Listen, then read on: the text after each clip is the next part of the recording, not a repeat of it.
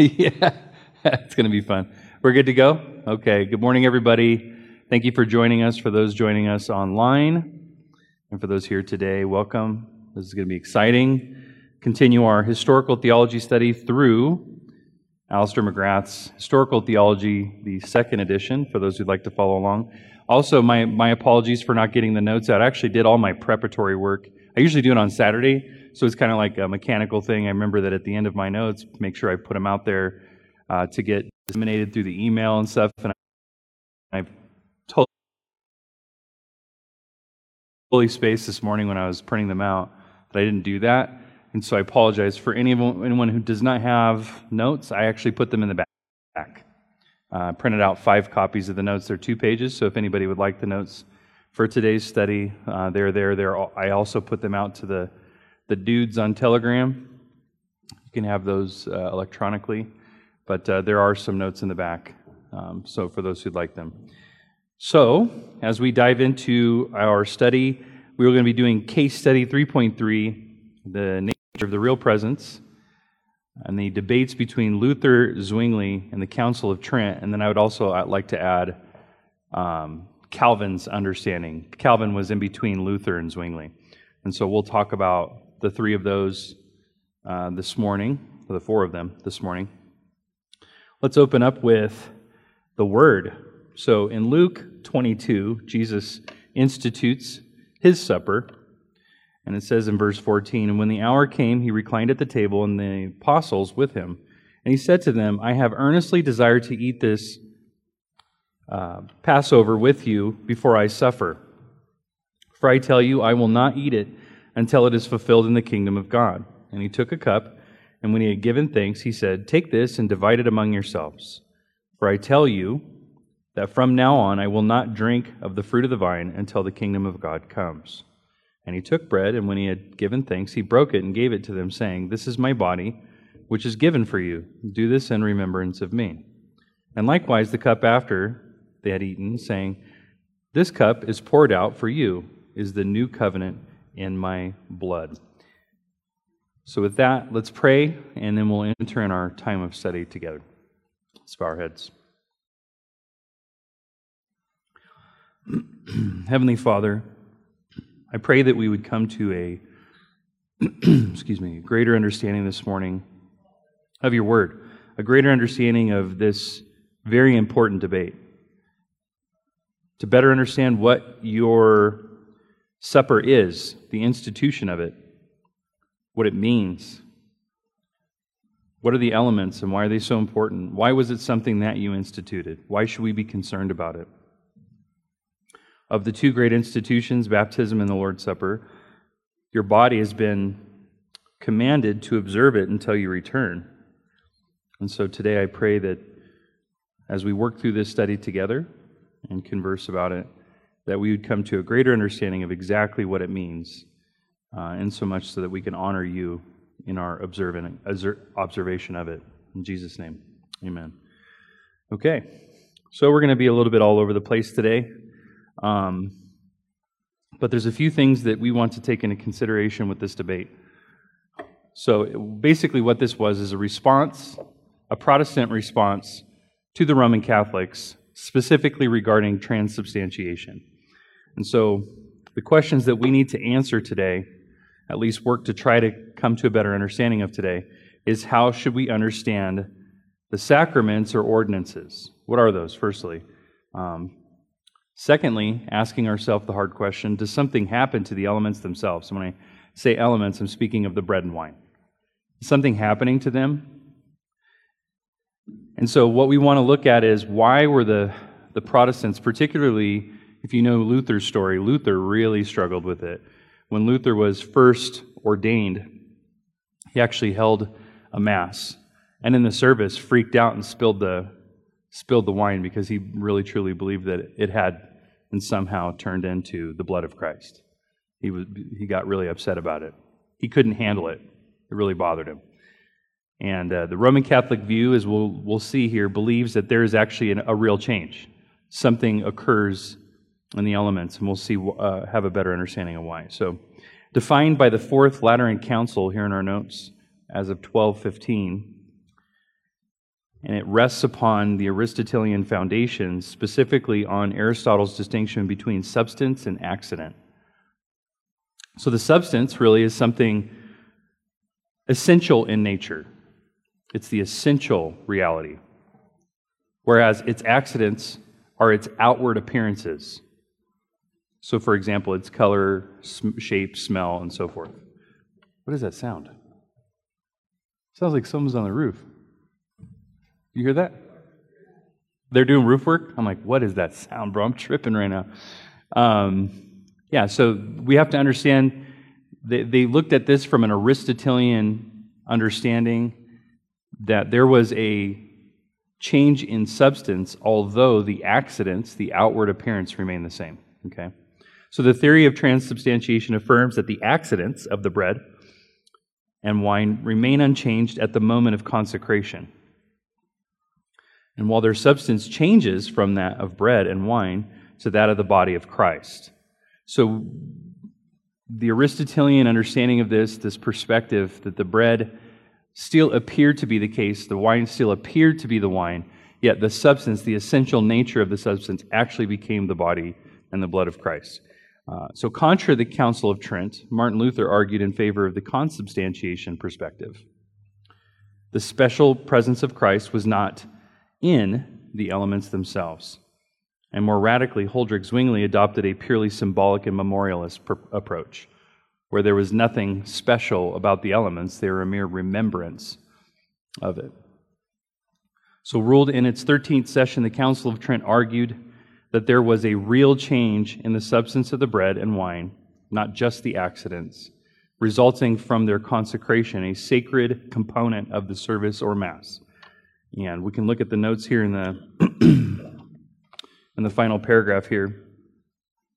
It says, during the course of this 13th session, which ended in October 11, 1551, the Council of Trent set out a definitive statement on its understanding of the nature of the real presence of the Christ in the Eucharist, affirming that the term transubstantiation was appropriate to refer to the change in the substance of the bread and wine resulting from their consecration.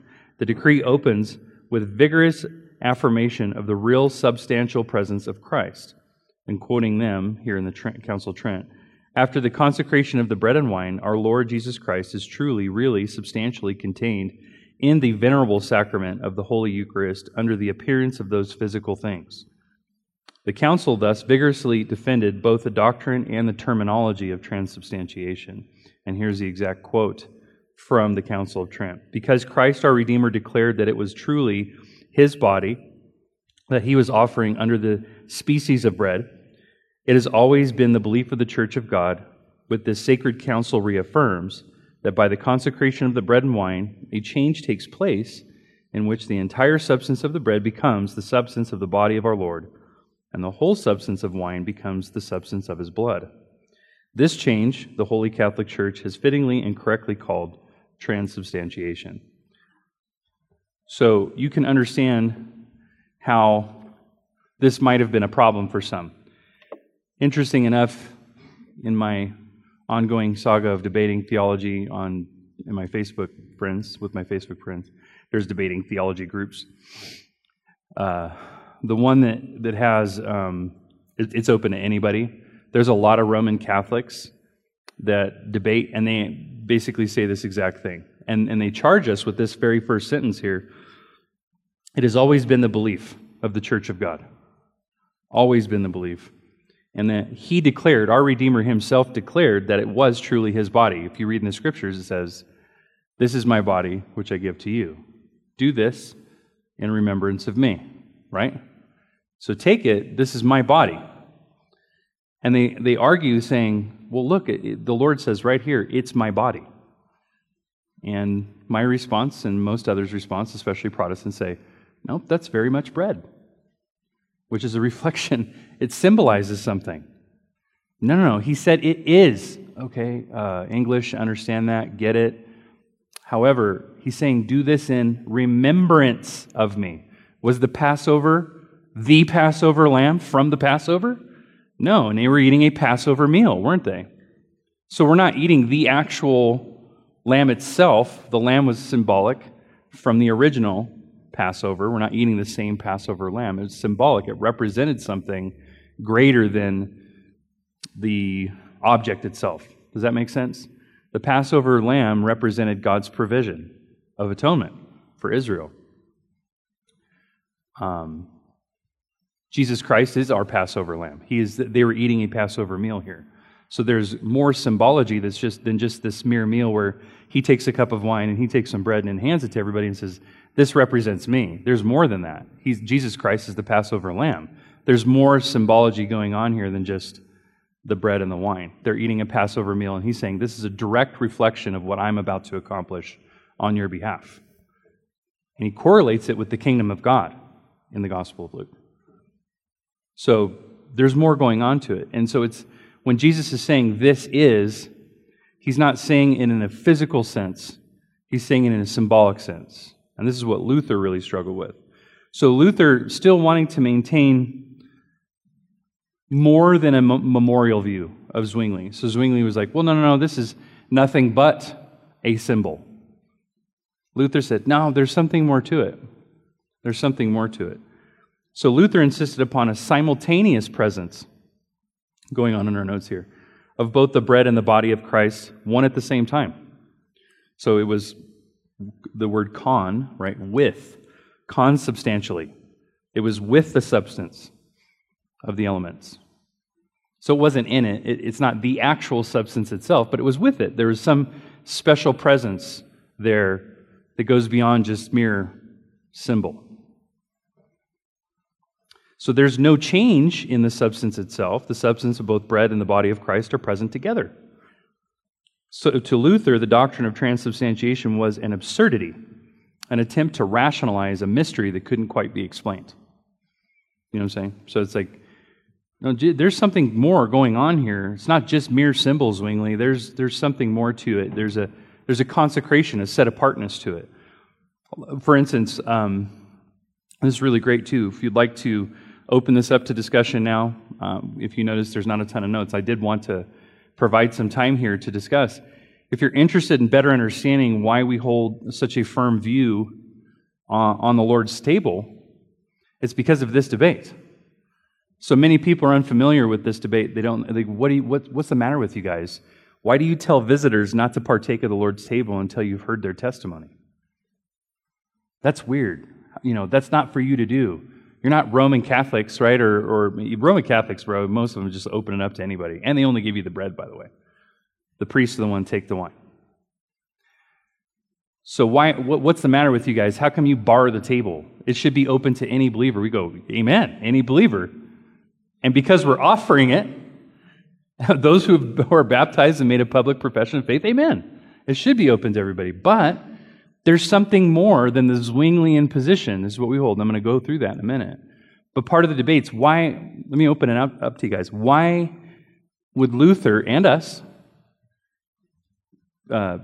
distinguishing ourselves from the Roman Catholic position, more in alignment with the Lutheran position, but not necessarily Lutheran, and I'll get to why would we hold to this barring of the table? Why is this debate centric to our position in the Lord, for the Lord's table? Anyone besides Greg, who has been a part of this debate, and Brian? You're not allowed to be a part of this debate either, or question, discussion. Why would it be important? Anyone? Thoughts? Okay, yeah, let me rephrase it. So why is this debate and understanding we're not transubstantiationalists, and I'll show from the confession why that's not the case, okay? We don't believe that the actual substance itself is the blood and body of Christ. We don't believe that the accidents, or just even though it appears to be bread and wine, it is not the substance of the body and the blood of Christ, okay? So we're more in alignment with Luther. There's something more to it than what Zwingli held. It's not only a symbol. It's not just a reflection, something that we look back on and appreciate. There's something more to it. So this idea that, let me read on, and maybe this will help. Luther emphasized a real presence, not some theory as to how so. He deployed an image borrowed from Origen to make this final point. If iron is placed in a fire and heated, it glows. And in that glowing iron, both the iron and heat are present. Why not use some simple everyday analogy, such as this, to illustrate the mystery of the presence of Christ in the Eucharist, instead of rationalizing it using some scholastic subtlety? So he says here, let me read on. For my part, I cannot fathom how the bread is the body of Christ, yet I will take my reason captive to the obedience of Christ, and clinging simply to his words, firmly believe not only that the body of Christ is the bread, but that the bread is the body of Christ. My warrant for this is the words which say, he took bread, and when he had given thanks, he broke it and said, take it and eat. This is the bread which he had taken and broken, is my body. So why did Luther struggle with it? He thought, yes, it's not the actual body, but there's something more to it. There's some more spiritual significance happening here. There's some presence of Christ with his people in the partaking of the Lord's Supper, right? And so Zwingli said, no, Christ isn't present in the Lord's Supper. It was just something he gave to us to remember him by. It was a symbol, and it was a mere symbol. There's nothing more to it than that. We don't hold to that Zwinglian view. Mere symbol. There's more to it, and that's why we actually observe it every week. And we believe that much more with Luther than we would with Zwingli. But we're not Lutheran and we're not Zwinglian. Why do you think, based on your wrestling with this idea and concept of the Lord's table and what we present every week and tell people, hey, if you're visiting us and we haven't had a chance to meet with you, since we offer the bread and the wine and the Lord's table every week, we'd ask that you bypass communion with us so that we can hear your testimony and get to know you. Why would we do that? Is that better? Okay. Maybe something to the effect of there's something more sacred about it, since it is not just symbolism. It's symbolism. All who come, they participate in the symbol. Maybe they're an unbeliever participating in that, but there's nothing more sacred about it than that. Whereas if it is actually something more than a symbol, it is Christ's presence is here in it. It is something that the church, the actual body of church, is partaking in, and there is something more meaningful, more sacred that the church should be protective about. Yes. Something like that. Yeah. I mean, if it didn't mean something more, then you wouldn't have had the second section of that verse in 1 Corinthians saying, therefore, whoever eats the bread or drinks the cup of the Lord in an unworthy manner will be guilty of sinning against the body and blood of the Lord. Well, there's definitely more to it than just mere memorial then, right? How could you drink judgment on yourself unworthily? I think it'd be like, if you can't say that you are actually saved and you've been saved, you're trying to partake of something that's sacred. You're basically like a pig rolling in the mud. Then trying to go and partake of all the pretty things. Yeah, you want to be a part of this thing. For instance, our kids. It's a good example. Our kids, right? I think Barrett wanted to share something. Think about our kids. Anybody had to deal with this response with your kiddos? Hey, how come I can't go up there and eat the bread and drink the wine? Anybody experience that? We have, obviously, all the time. My two younger ones we don't know if they're in the faith. We preach the gospel to them all the time, but they haven't professed Christ as their Lord and Savior. They're not baptized. And so it's a gospel opportunity, isn't it? So there's more to it. There's more to it. And I think the easiest way to explain that to someone that might hold the memorial position is exactly what you shared. It was there's a judgment that exists in drinking it partaking of it unworthily. You drink and eat judgment upon yourself. What does that mean? So we have to wrestle with that. Many people are sick and dying among you because you're doing it this way. So there's warnings that exist as it comes to approaching the table. So there must be more to it than just mere memorial. There's a self-examination that needs to occur prior to partaking the Lord's table so that you don't drink judgment upon yourself. Yes. Microphone? Yeah, we're not on. Yeah, we go. It's interesting as far as the mere memorial position. If that's the case, it wouldn't matter, whether somebody's a Christian or not, pagan, whatever, come one, come all, and take. It's funny. I'll just share real quick as far as, some people probably haven't heard the story of, a visitor sitting in front of me. Yeah. Right after service, this guy was just pretty upset. Freaking out. Yeah, and talked to me, and I was like, hey, how you doing? Just meeting a new visitor. And he was like, yeah, my name's this, blah, blah, blah. And then went right into the Lord's Supper, pulled out his Bible. Yeah. I'm like, okay. Long story short, my wife's listening, and she's like, what's my husband going to say? And came down to a point where I'm like, all right, man. I said, I went into our position theologically, and I said, how many times do you guys take communion in your church? He said once a month. And I look at my wife, and I kind of had a grin on my face, and I'm like, then why is this a problem for you? And his wife kind of shook her head. It's like, okay, so here you have somebody who's complaining about our position on communion, yet they're taking it once a month in their church.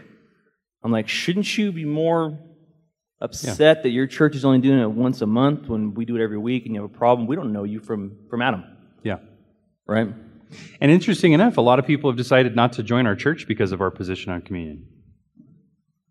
Which, by the way, is the majority historic position. Right. With this, the minority position is handing communion to anybody. Right. That's more of a Zwinglian memorial view.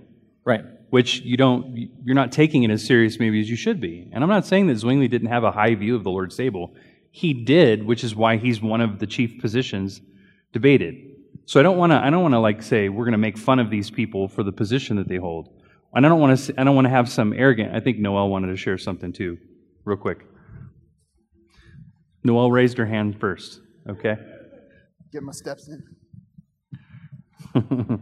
Well, if it's actually true that Jesus didn't come to save everybody, but only the elect, and we don't know, just having met somebody, if you're one of the elect or not, it's like you're hijacking something that's not made for you. It reminds me of people that want to wear a Purple Heart that haven't actually earned it. It's like, this isn't just something that's you should have because it's pretty and you want one and you think, oh, that looks tasty. It's not for you because it's not, you weren't the one the sacrifice was made for, so why would you try to grab onto it? Really important, like showing up to the wedding feast uninvited, like that example. Yeah. Yes, Brian, you wanted to share something? Why would we treat it different than baptism? Why would we treat it any different than baptism?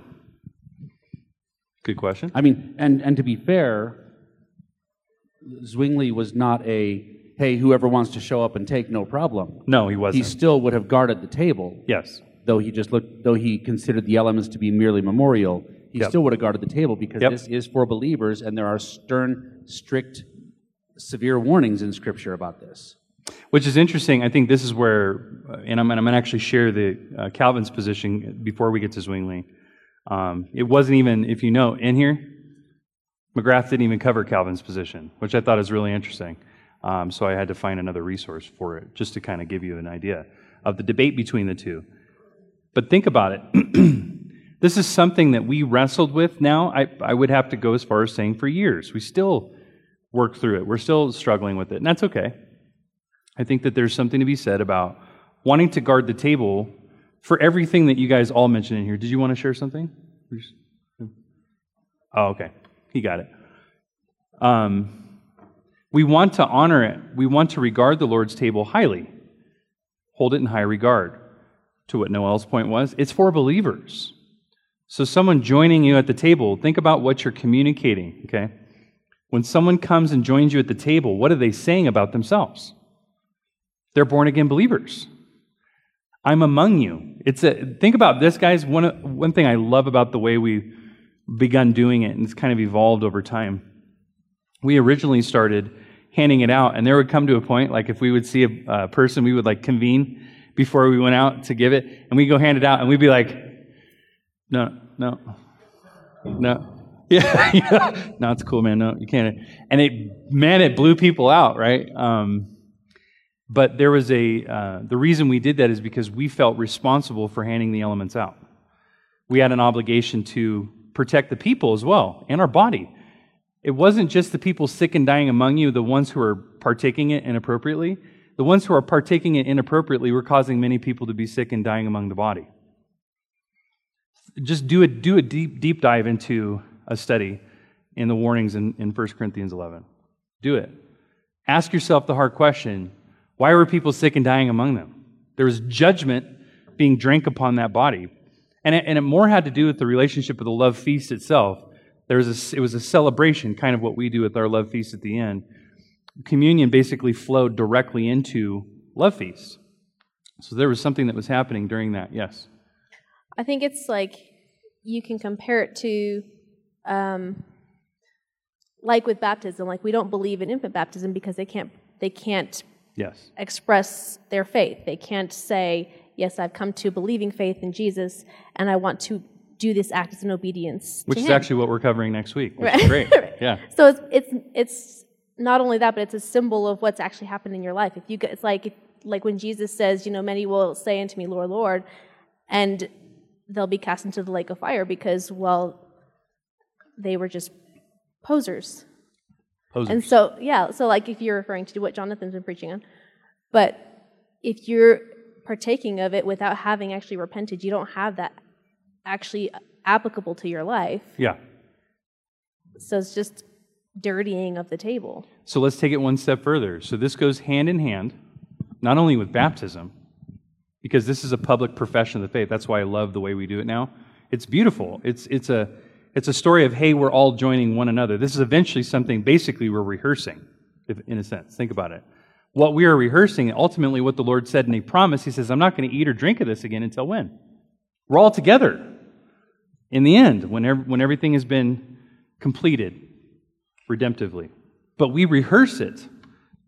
And it's beautiful. It's saying everybody's coming to the table and we're all part of the wedding party.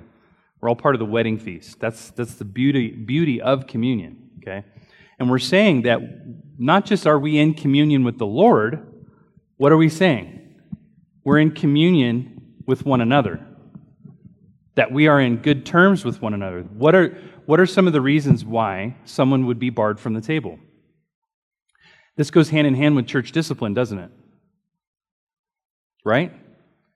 Why are people barred from the table? What are the reasons? Greg, yes. They're barred because, going back to the sacraments, which we believe is baptism, the ordinances is only two, right? Baptism, Lord's Supper. Baptism would be the entrance into the covenant community. Yep. Identifying as, a new, a believer, identifying with the group of, new covenant Christians. The Lord's Supper is the continuation, the sign of that continuation of that covenant. So when somebody's disciplined, Matthew 18 goes through all the steps. They're now excommunicated. We bar them because we're saying, as a church, we don't identify you as one of us, at least at this point. Or we're concerned. Yeah. Even our bylaws and many Baptist bylaws over the course of time would have the words of suspension. Right? Even people can be suspended from taking the Lord's Supper because of heinous sin or unbroken patterns of sin. Okay. Therefore, the leaders, that's one, are put in a position, to be able to do that. So it's a church discipline issue. You're saying, I have broken communion, I have broken fellowship with the Lord and with the body of Christ. That's what you're saying. Why do we do this weekly? Well, you need to be examined. What did Johnny say on his way out yesterday? Right before he left. Don't remember, bro. Examine yourself. Remember, we observe the Lord's table tomorrow. Bro, that's like a stern warning from your brother. Hey, examine yourself. Remember, we observe the Lord's table tomorrow. So what should the Lord's table do?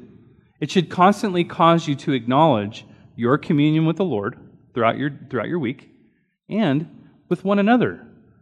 So Greg brought up a good one. Unbroken pattern of unrepentant sin is one reason why you would be barred from the table, church discipline-wise. We acknowledge that in you, your brothers and sisters in Christ. I see you, bro. I got you.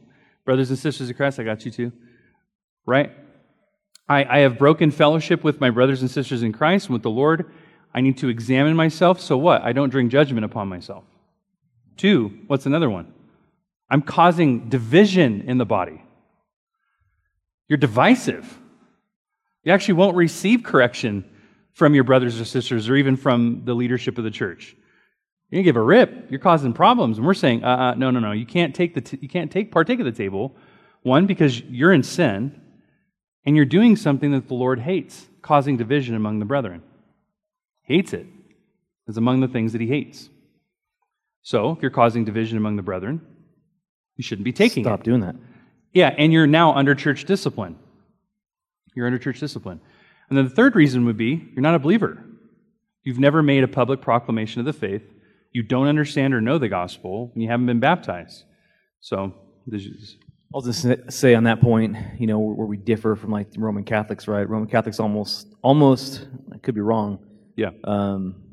Like ex cathedra, they're saying, you're not a Christian. Mm-hmm. Whereas our position is more so like, your life, your conversation, like the Baptists would use that language, doesn't exhibit Christ, right? So we would say that you're not patterning your life after Christ. It's possible you're not saved.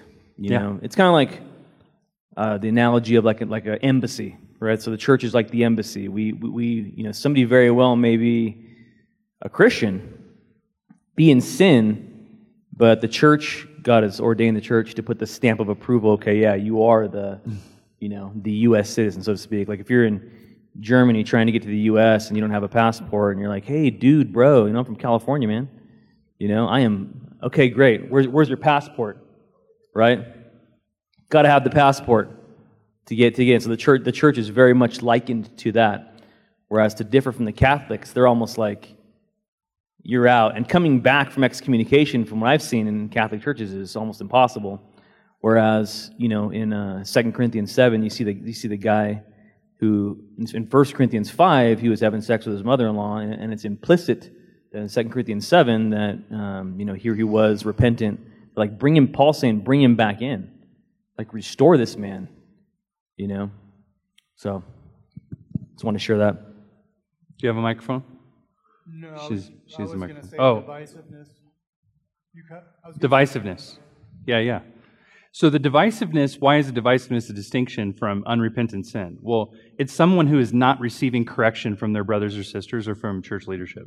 It's someone who has been acknowledged maybe of unrepentant sin or whatnot, which that's probably the only category I can think of it being in, but they're being addressed, they're being approached, they're causing division, right? They're backbiters, slanderers, gossips, and it's acknowledged, and they're in the body. They've professed Christ, and they're being addressed, and they're not repenting. They're not stopping. We would bar them from the table. Say, no, you're not welcome to take the table with us. This one's more of like a question, sort of, and a previous thought. But in the event that you have like a one-on-one kind of conflict happening in the church, like someone did something and you're just upset at them and you're not forgiving them and you're not trying to resolve the conflict, wouldn't that also qualify as kind of a temporary barring from the table until you've resolved that conflict with your brother? Yes, so that goes with the communion side of things. That goes if you have a problem with the brother or sister in Christ, that's the division part, the divisiveness issue, is that you need to go reconcile that with them first before coming to the table. And that goes with the communion piece. If there's a breaking in fellowship, where your brother or sister has something against you, and they're struggling, and there's no reconciliation that occurred, the church leadership then at that point has the onus to come in and say, hey, look, like let's work through this together. Let's reconcile. So everything is reconciliation driven, right? It's a reconciliatory process that we're saying we are reconciled with God in Christ. We're in a right relationship with the Lord, and we're in a right relationship with one another prior to partaking of the table. That's why we should be examining our hearts throughout the week. So what about in the case of just this hypothetical, but it happens often enough, where somebody has, somebody's done something to upset another person, they don't realize it, but this other person's holding it against them.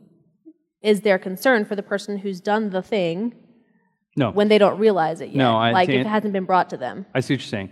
The person who has a clear conscience has no idea what's going on. They partake of the table. It's the person that is struggling. They need to go reconcile. They should be approaching the person saying, hey, look, like, I'm really struggling maybe with something you said or did. I'm wrestling with this, I'm working through this, and you know, I need to pursue reconciliation with you. Yeah. So no, I totally agree with what you're saying. Yeah, that there's the flip side of this, to where some people, there's a lot of churches out there that people are, they won't even take communion because they think they might have offended somebody, or just, you know, right. It's a bunch of weird imbalances. Yeah, super imbalances with that. I mean, you know, the normative should be receiving the Lord's Supper.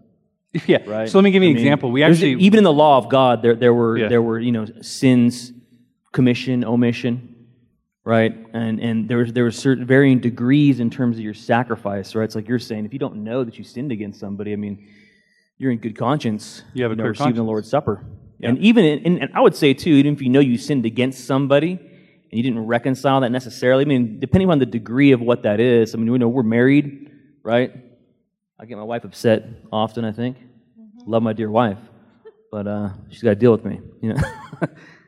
I mean, so there's stuff like that to where I'm going to receive the supper, and, you know, that there's no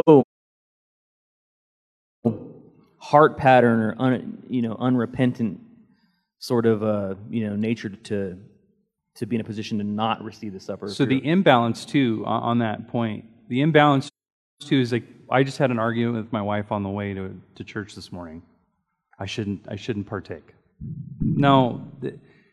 Listen, there's an abundance in grace and mercy, right? If you're harboring like division in your heart, you hate your wife in your heart or your husband, well, you probably should pass on the table because there's a real heart issue. But if there's a grievance, right, that you're frustrated with each other, like, you know, my wife yells at me for going too fast on the freeway or something, you know, and I snap back at her, and maybe I shouldn't have done that. That didn't happen this morning, by the way. This is totally, you know, theoretical, hypothetical, but it has happened in the past.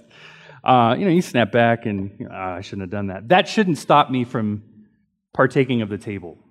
I'm talking about more egregious sins. Yes, Clayton.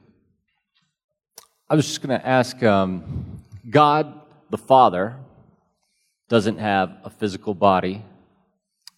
God the Spirit doesn't have a physical body. Jesus ascended in a physical body. And so God, as a spirit, is everywhere. And so God can be present, or is present in that sense, at the very least, when you're taking communion. So I think what we need to understand is God present spiritually in a special way when you're taking communion? Because Perfect it's segue. not in the physical substance, Yes. I would say, because that sounds very Roman Catholic, but understanding what special way God is present during the supper. Perfect segue. Yeah, because and thank you for roping this back in, because I want to get through Calvin's and Zwingli's views, so we can kind of look at the spectrum. One is substantive, right? Substantive. Yeah, substantive. Anyway, and then consubstantive, with but not in the substance itself. And then you have Calvin's view, which is what we'll go look at right now. Okay, so Calvin viewed it as both a sign and seal. So it was a sign and a seal. And we'll get through that here in a minute, right? So the Lord's Supper is far more than mere memorial service. It is a marvelous means of grace as well. So Calvin sides with Zwingli in denying the physical. It is not physically substantial. It's not the substance of Christ, right? In the Eucharist. But he differs from then making the Eucharist an act far more than just a confession of faith, and he lays a far greater stress than Zwingli on the meaning of its true participation. So with Luther, Calvin holds that Christ is truly present in the supper, and he really lays stress especially on the mystic union of the believer with Christ, which is what I think you're getting at, right? There's this union with Christ that we have, and what we're saying is we're acknowledging that when we come partake. Okay, that's the sign itself is the elements. The seal is we are in a union with Christ. Right? We good? Okay. So in the supper, it both benefits Christ's death and his glory to the person it's touched. So there's a spiritual nourishment aspect to it too. There are benefits in coming and taking of the communion. There's a spiritual benefit to it, a means of grace. Have you guys heard that term before? Right? So Christ does not descend on the supper to the believer. This is really cool. When I read this, I was like, oh, this is nice. He doesn't descend to the supper to the believer, but the latter ascends to him in heaven. We are seated with him in the heavenlies. we are acknowledging our position in Christ in the heavenlies. So it's not as though Christ comes to us into our service, right? We're not, praying for the Holy Spirit to please come into our service, right?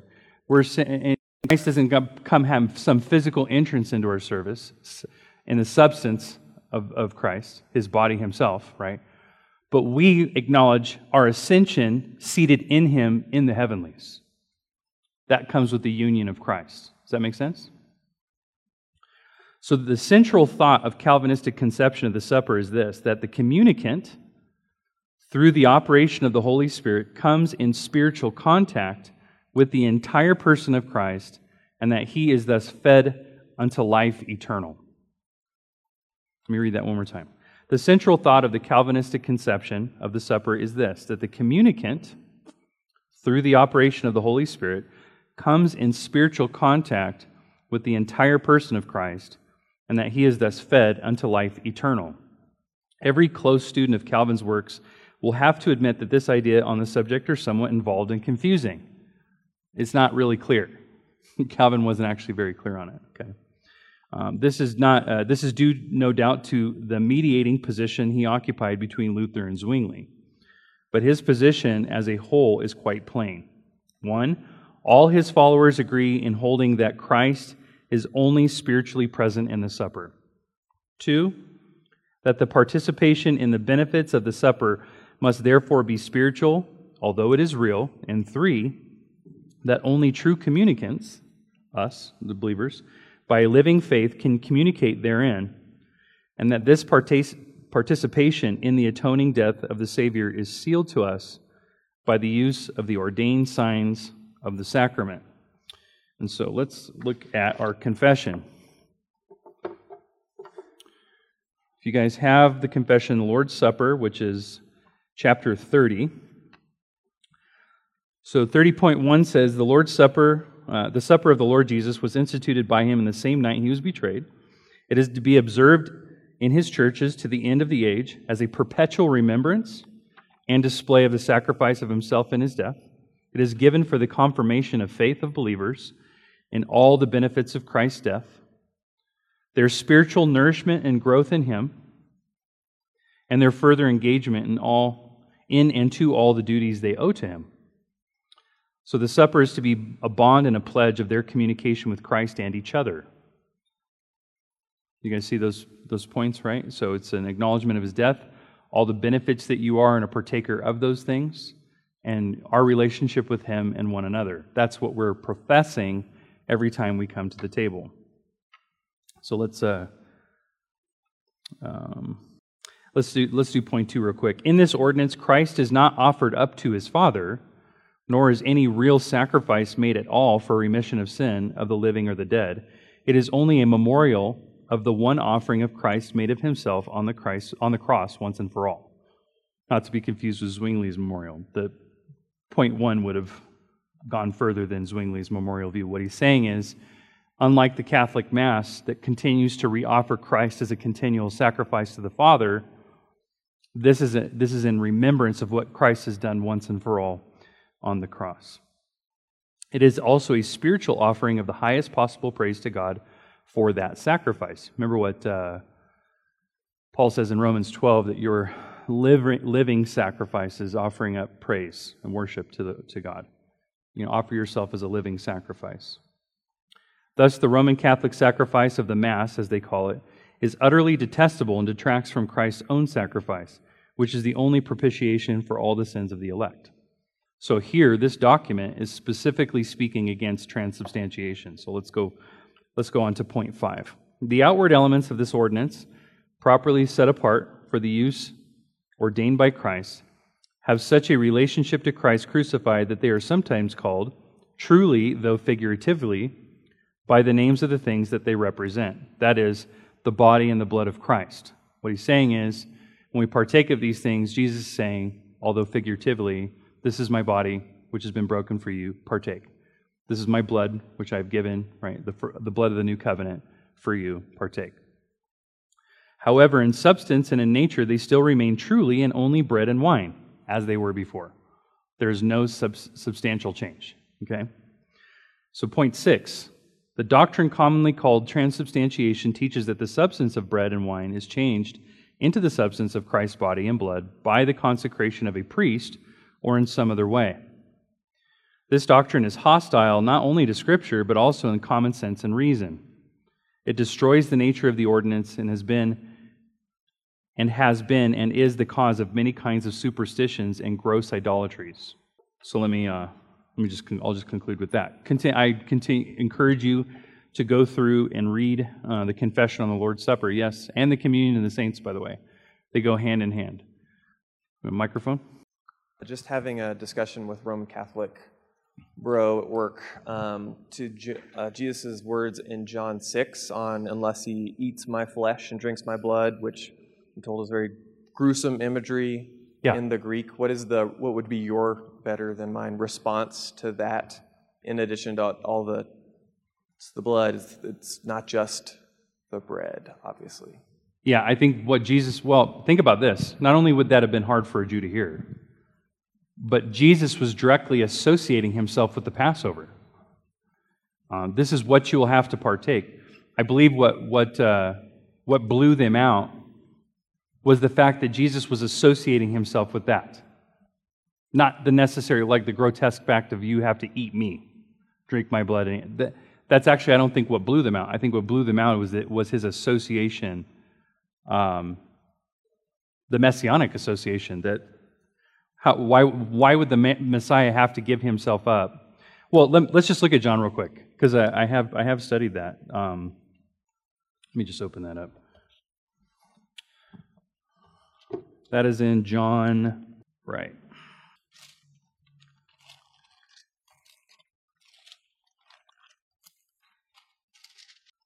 So Jesus, the chapter opening, just look at verse 22 for context. Jesus calls himself the bread of life, right? He calls himself the bread of life.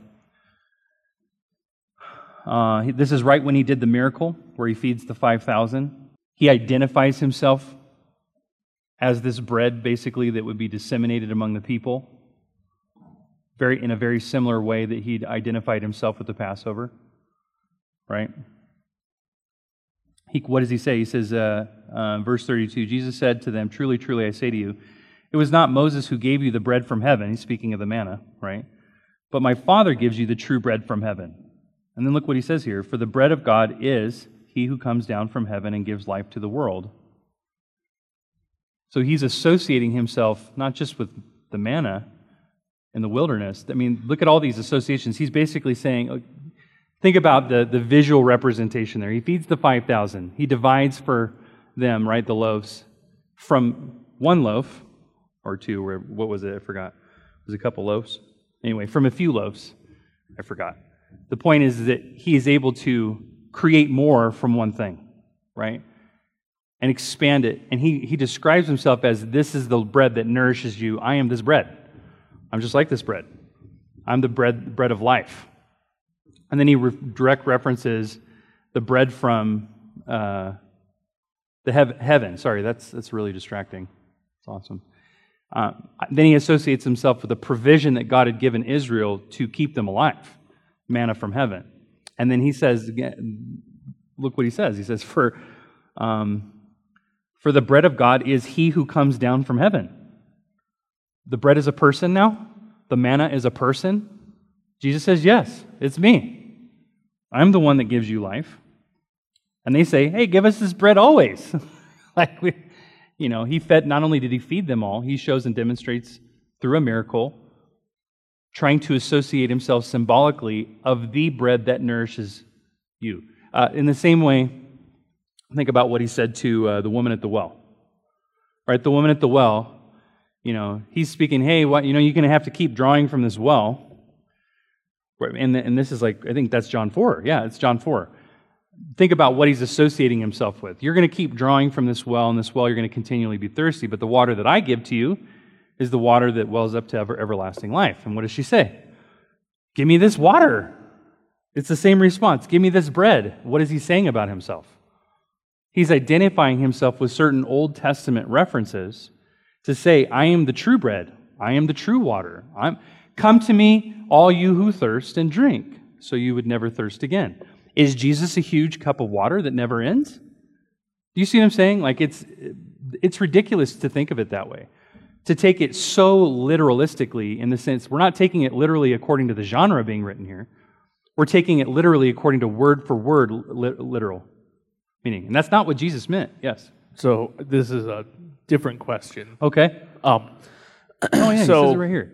Go ahead. Based on Zwingli and Calvin and Luther, all three of them being Paedo-Baptist. Yeah.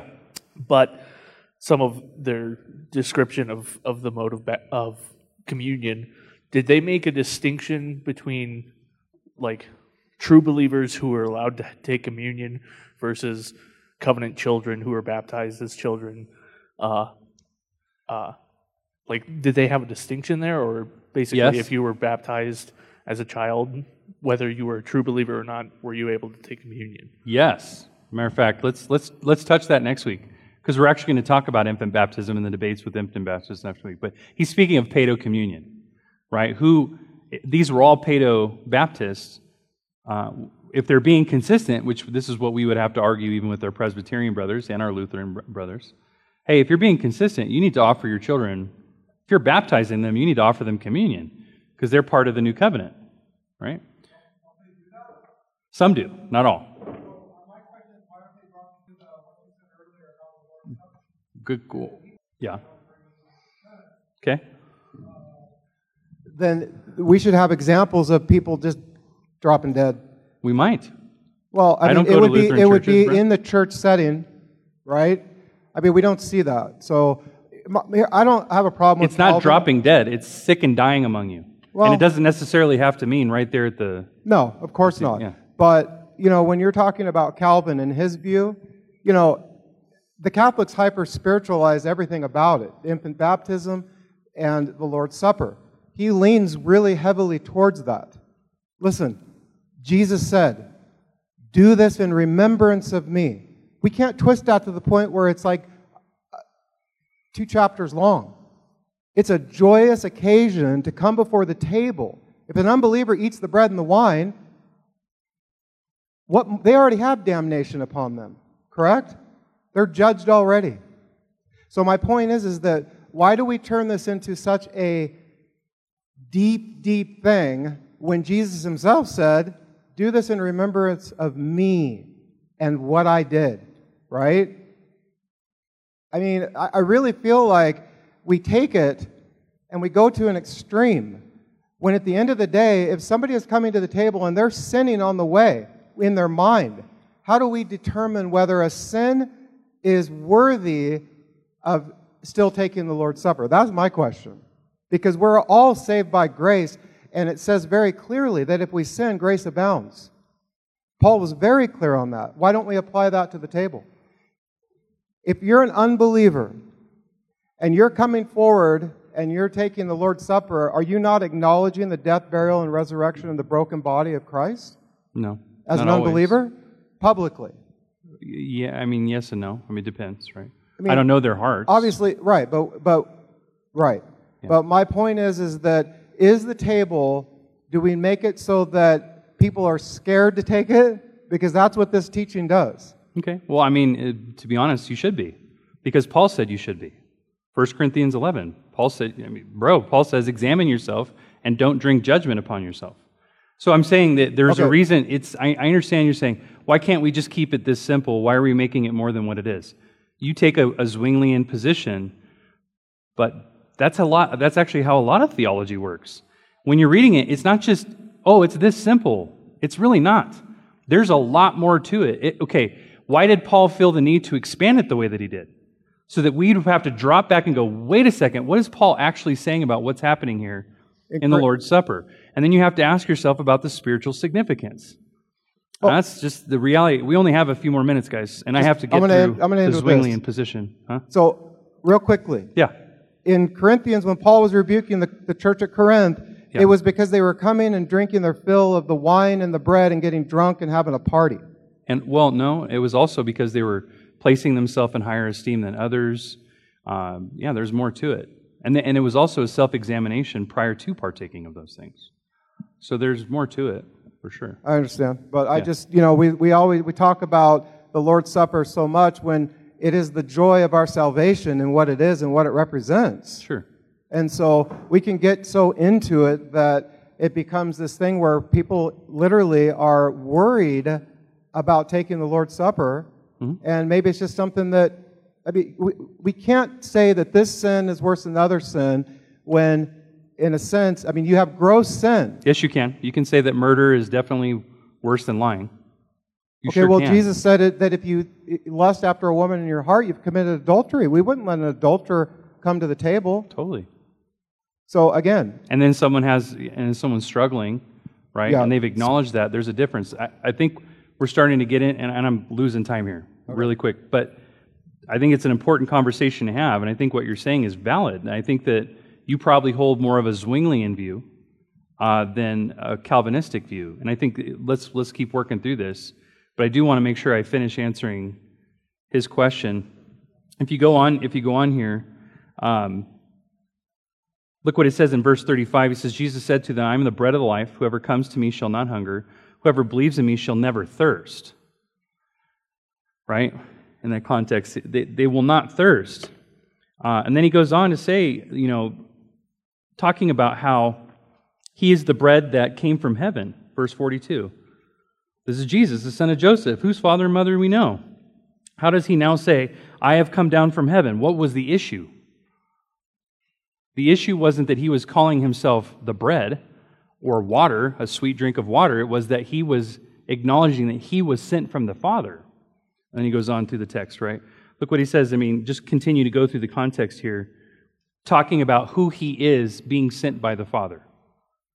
And then he goes in to say, he even makes a more radical statement by saying, you have to eat my flesh and drink my blood. Right? Which is, you have no life in you unless you do. Verse 53. Unless you do this, eat my flesh and drink the Son of Man and drink his blood, you will have no life in you. What is he saying? He's associating himself to, look at this miracle, all that we're fed. I am this provision. I am the heavenly provision. I'm to be associated with the manna sent from heaven to nourish you and give you life.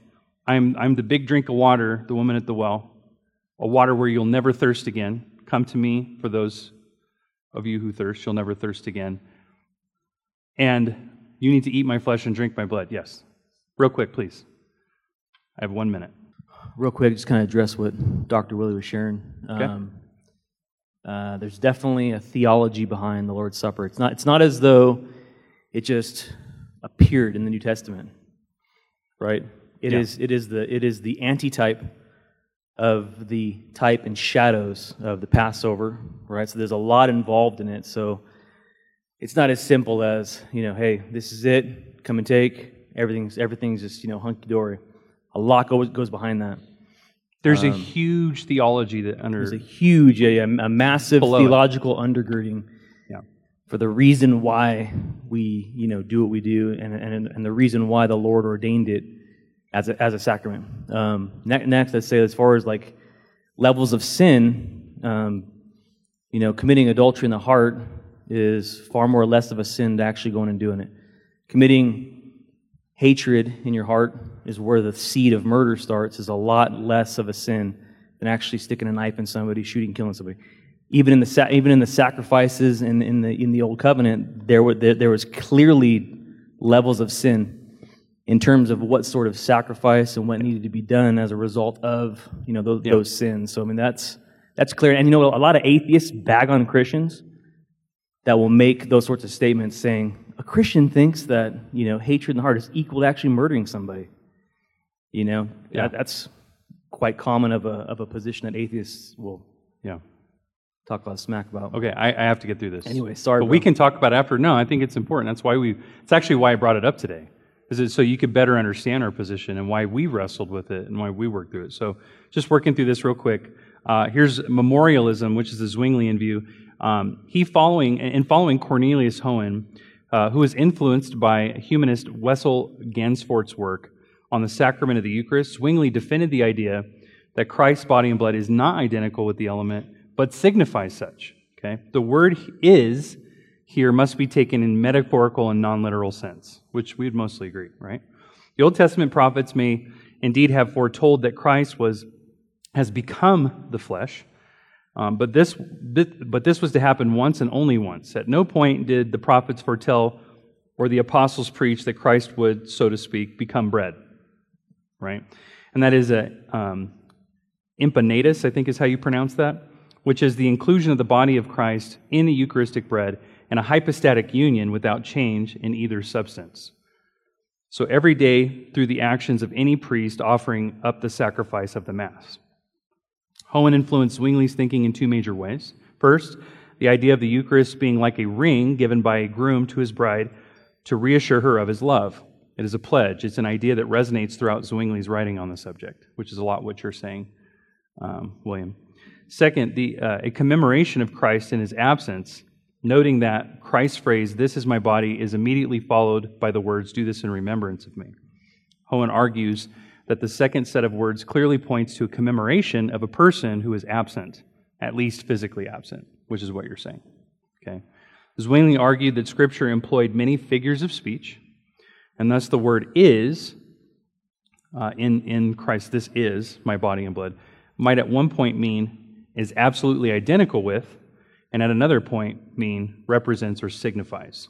So I won't go on with that last quote, but you can read that yourself. If you'd like to grab my book, you can have it. But with that said, those are the primary positions. In terms of debating the subject matter and why we hold the position that we hold to, I would love to have a conversation with you guys about that. I think it's really important. And we're open. We're not like necessarily completely shut down, no, this is the way we do it. But we hold a position and have worked through this and wrestled with this for a reason. You know, it's tough. It's a hard issue. So it's not that we're dismissing what you're saying. I think you're making valid points. I think you are. So with that said, let's close in prayer. Heavenly Father, I so thank you for this time. I do thank you for the ordinances of baptism and the Lord's Supper, that we can acknowledge this weekly together of our relationship with you and with one another, and that we should examine ourselves prior to partaking to see if we are in the faith. And Lord, that this should be an issue that we take very seriously, and in the same sense, with great joy. With great joy, we should come to the table every week. And so I pray this is a blessing to my brothers and sisters, and I pray that you would bless the rest of our day of worship together. In Jesus' name, amen.